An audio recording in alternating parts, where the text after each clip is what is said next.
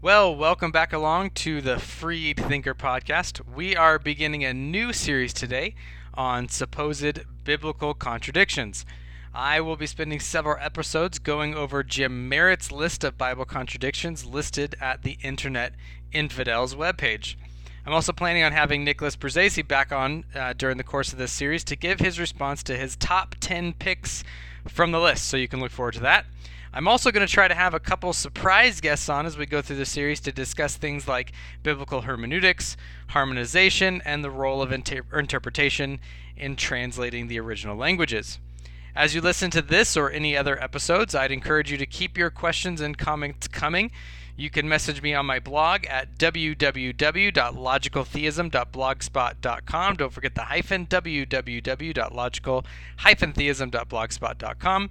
Or on my Facebook group page at www.facebook.com/groups/The Freed Thinker Podcast. Now, this is, like I said, going to be a response to the list put out by Jim Meritt at the Internet Infidels page at www.infidels.org, and you can just look up Bible contradictions from there. First, we should notice that Jim Meritt, the author of the list, is not a biblical scholar. He's not a historian. He really has no credentials on the subject whatsoever. Now, this does not mean that he's de facto wrong. Amateurs have equal access to the information as everyone else. The problem is that for many of the supposed contradictions on the list, almost all of them in fact, the evidence that Meritt is more bark than bite. The list itself is a testament to the zealotry, bias, and just total lack of research that typifies Meritt's anti-theistic apologetics. Second, we can notice that all of the sources listed at the bottom of the page are either skeptical works from over 100 years ago from the skeptical community that was kind of flourishing at that time, and the works that he cites as Christian defenses are also very out of date. The ones he does cite aren't very academic, and they're often really poor examples of even what Christian scholarship was prior to when apologetics was even a very academic discipline. Not one scholar, commentary, critical or otherwise, or academic work from even the last 40 years is listed among them. Notice also that it's exclusively drawn from the King James Version. For those who listened to the previous series where I reviewed David McAfee's book, Disproving Christianity and Other Secular Writings, you will surely remember that whenever someone chooses to use the King James Version, a text that is outdated in both its English usages but also in the textual tradition it's a translation from, just go awry. It doesn't benefit from over 4 centuries of highly productive and successful manuscript discoveries and textual criticism. Third, there is a preface by the editor, someone other than Meritt, or so I assume since it refers to Meritt in the third person, which makes the appeal for the reader to judge the list according to their own reason to discern whether or not these supposed contradictions are in fact actual contradictions. Bravo! We should objectively evaluate the list to the best of our abilities. The problem is what follows is a highly suspect theological assumption that basically shows that the editors themselves weren't able to use their reason rightly to discern whether these are supposed contradictions because they're more interested in just disproving the Bible at all costs. It states, quote, "It should be kept in mind, however, that a perfect, omnipotent, and omniscient God would reasonably be expected to have done a better job of it than the Bible had such a God inspired a book." End quote. Well, why should we assume that? I mean, what's the basis? It assumes what God would do, even though the author has no clue what God would do given omniscient knowledge.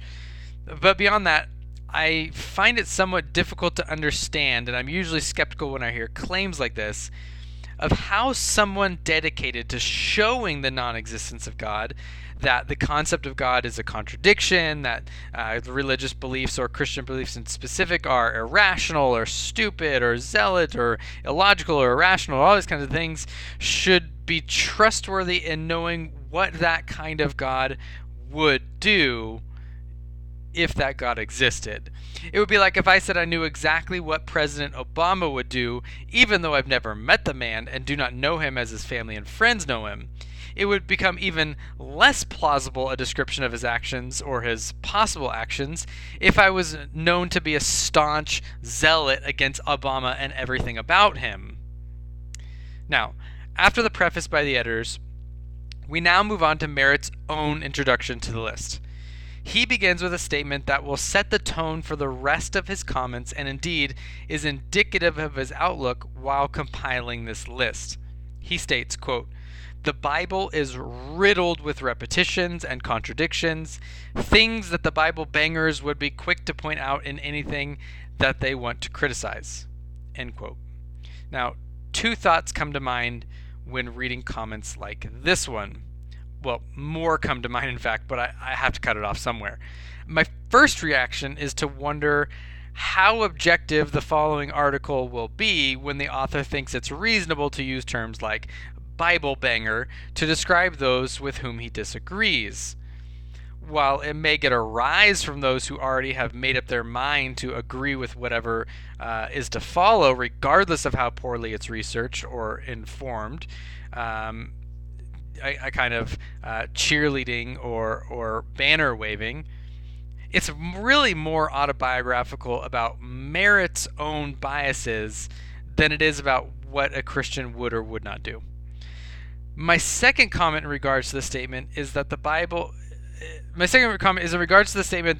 is, quote, riddled with repetitions, end quote.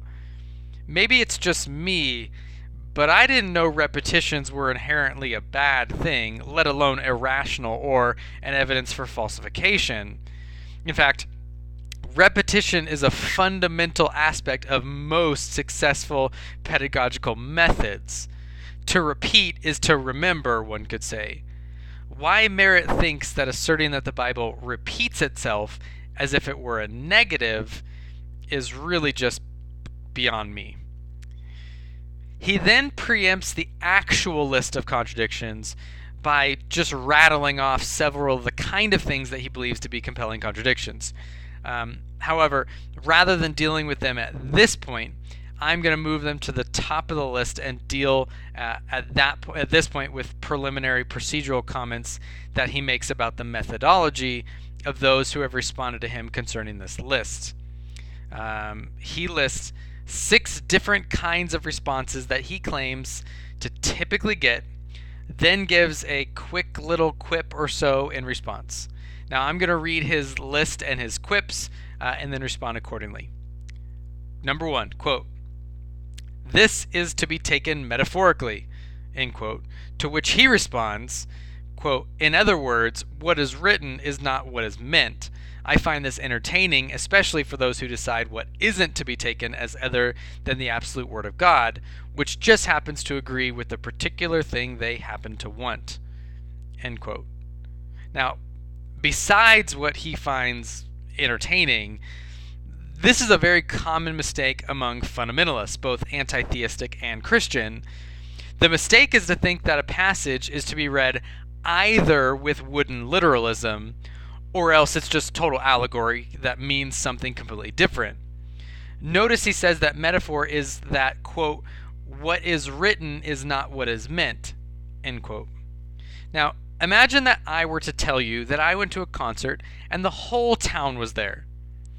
Would you think I was either making a factual claim that every last resident down to the person, or even, since I said town, that this includes all the infrastructure, building, roads, signs, etc., that all of that was at the concert?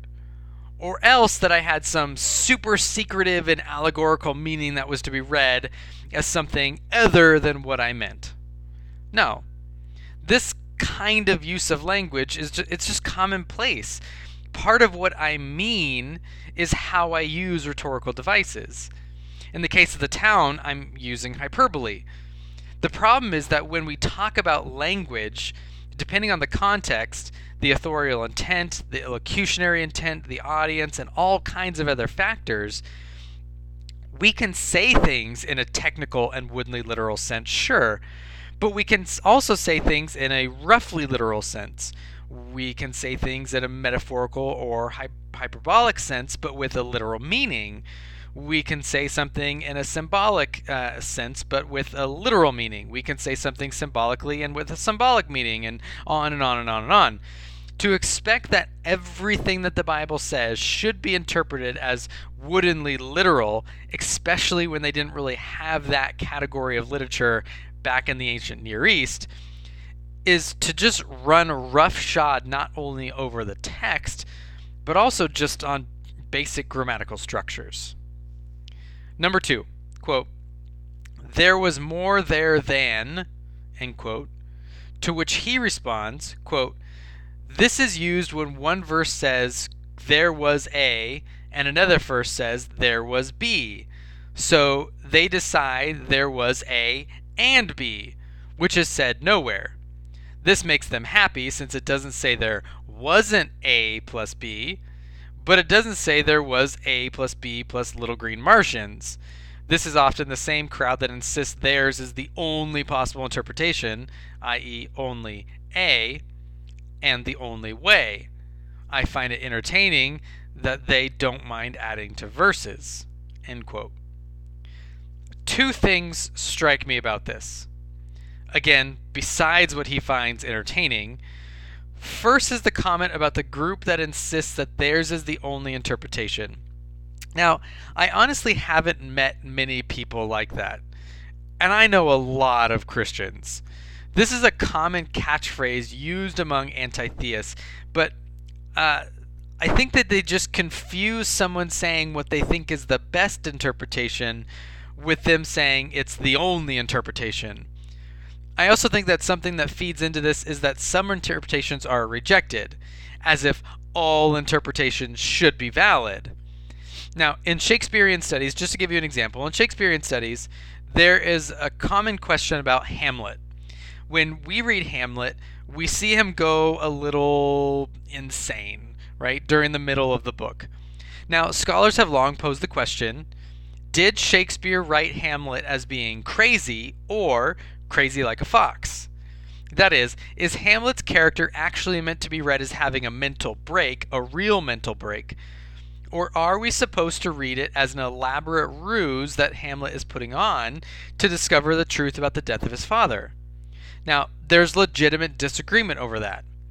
But that does not mean that it's equally likely that Shakespeare wanted us to think that what was meant was that secretly one night Hamlet was abducted by aliens who altered his personality just to see how much trouble they could get poor Hamlet into in the state of Denmark.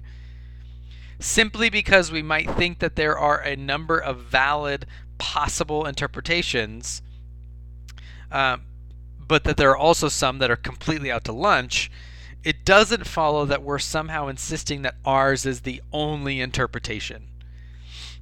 We just think the one that we hold to might be the most compelling. In fact, there are a lot of verses where I don't really take a stance, let alone a strong stance, because I see that there are multiple interpretations. All of them are good. I'm not really sure which one is the best. I have quite a few places like that. Now, the other observation about his comment that struck me was just how illogical it was. He might not like that his contradictions aren't actually contradictions, because there are valid third or fourth options available, but that doesn't mean that posing these questions or these options is absurd. For those of you who don't quite know what he meant or what he was getting at, let me just give you an example. And since these will surely come up in his list, I'm actually going to give you a non-biblical example so as not to take away from my responses when we get to those places in the list for those of you who are going to be following along.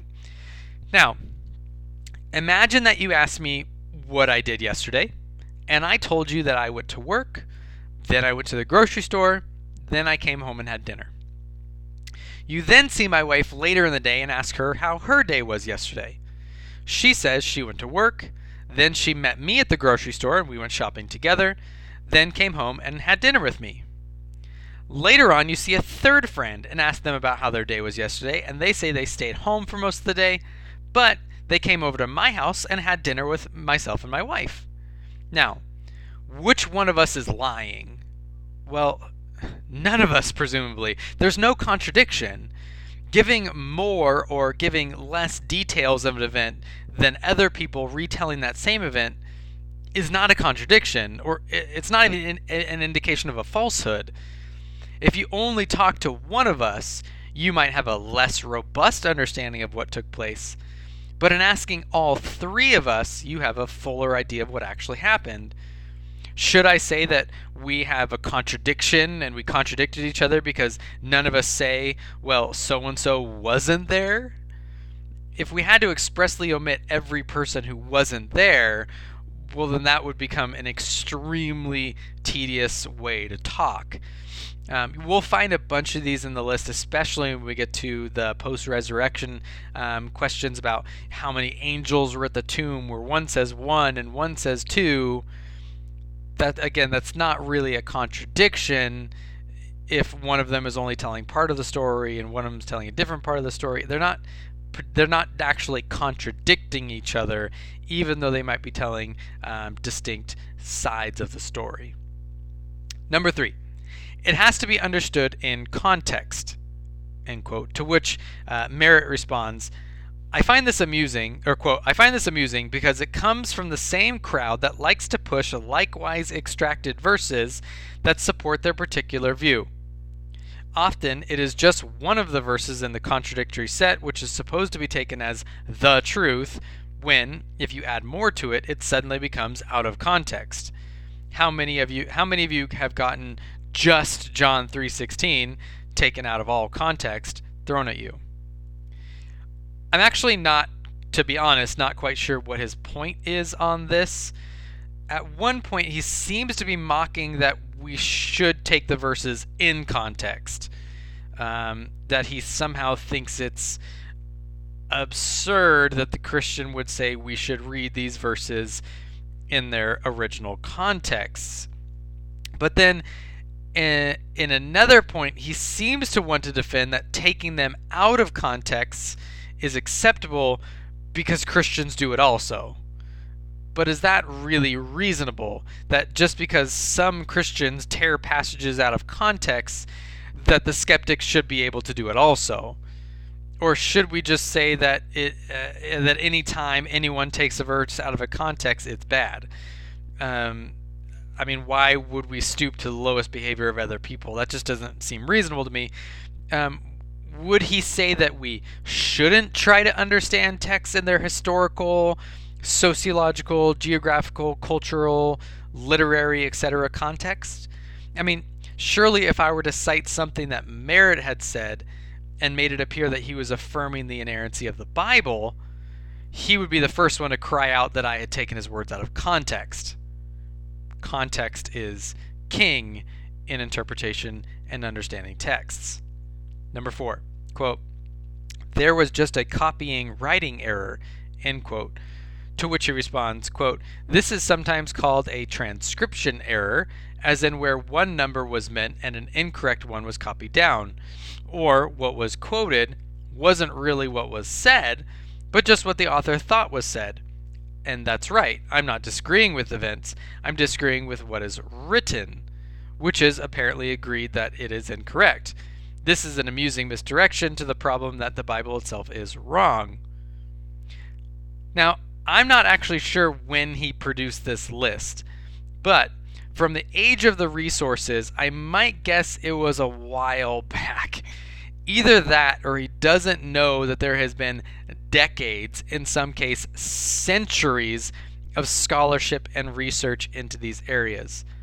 This is basically an objection to textual criticism, the field of study that has revealed many cases where we did think that the text said something, then we found out that the original autograph likely said something else. We found lots of other manuscripts, earlier manuscripts, better manuscripts, and we can actually trace where the error came into the manuscript. Does he only mock it because this makes his list less reliable? Basically, he's objecting to all scholarship from all sides on the issue on this one. It could be a function of how old his list is. I haven't really been able to find much online about him. Besides that he's a marine biologist. There's a very brief bio, but I can't find the date of when he was even alive, when he lived, who he was, where he's from, or when this list was produced. This list could have been produced a long time ago, long before textual criticism really became a strong academic subject. Number 5, quote, "That is a miracle," end quote, to which he just quips, quote, "naturally. That is why it's stated as a fact," end quote. Here I think he's just rejecting miracles out of hand. His comment isn't really even a reasonable objection. If a miracle occurred, then yes, it should be stated as a fact. If it didn't actually occur and it's stated as a fact, then it's wrong. But there's nothing in principle that's wrong about stating something as a fact. This comment is, again, more autobiographical about his own worldview than it is a well thought out comment relating to the text that he's dealing with. Number 6, "God works in mysterious ways," to which he responds, quote, "a useful dodge when the speaker doesn't understand the conflict between what the Bible says and what they wish it said," end quote. Now, while I don't particularly like this type of response from Christians either, I wonder if he misses something interesting about this point. What this comment basically says is, well, we don't really know why. Why is this interesting? Because he's previously mocked the certainty of believers, even though most, like I protested, I don't think most believers have as much certainty as I think he thinks they have. But he now gives an example of a lack of certainty. If I were to say, well, God works in mysterious ways, I'm not saying anything of certainty. I'm actually completely claiming ignorance about why some event happened. I don't know. God works in mysterious ways. Now, I don't think that often this really is a kind of... I do think that often this really is used as a kind of stop think for many Christian fundamentalists. But I've never really heard any well thought out or academically minded Christian really make this kind of response. I don't think I've ever made the "God works in mysterious ways" response. I've never seen any apologists really make it. Never seen any biblical scholars, textual scholars, theologians. I just don't really see anyone making this as a response. So yeah, I try to stay with. I can understand why he doesn't like this response, which is one of the reasons why I try to stay away from it, and hopefully you won't hear me use it at all during this time. I also hope that I wouldn't need to resort to this type to deal with such a feebly shallow list as this list of supposed contradictions that Meritt himself gives us. So, with that said, I know this was a little bit shorter of an episode, only about 23 minutes or so, but with that said, we're going to wrap up. Next time on the Freed Thinker podcast, we're going to be continuing this. We'll start looking at the first set of biblical contradictions put up by Meritt. Remember, if you have any questions, you can reach me on my blog at www.logical-theism.blogspot.com, or you can find us at Facebook at facebook.com/groups/the Freed Thinker podcast. Take care, everybody, and we'll see you again soon here on the Freed Thinker podcast. Have a great day.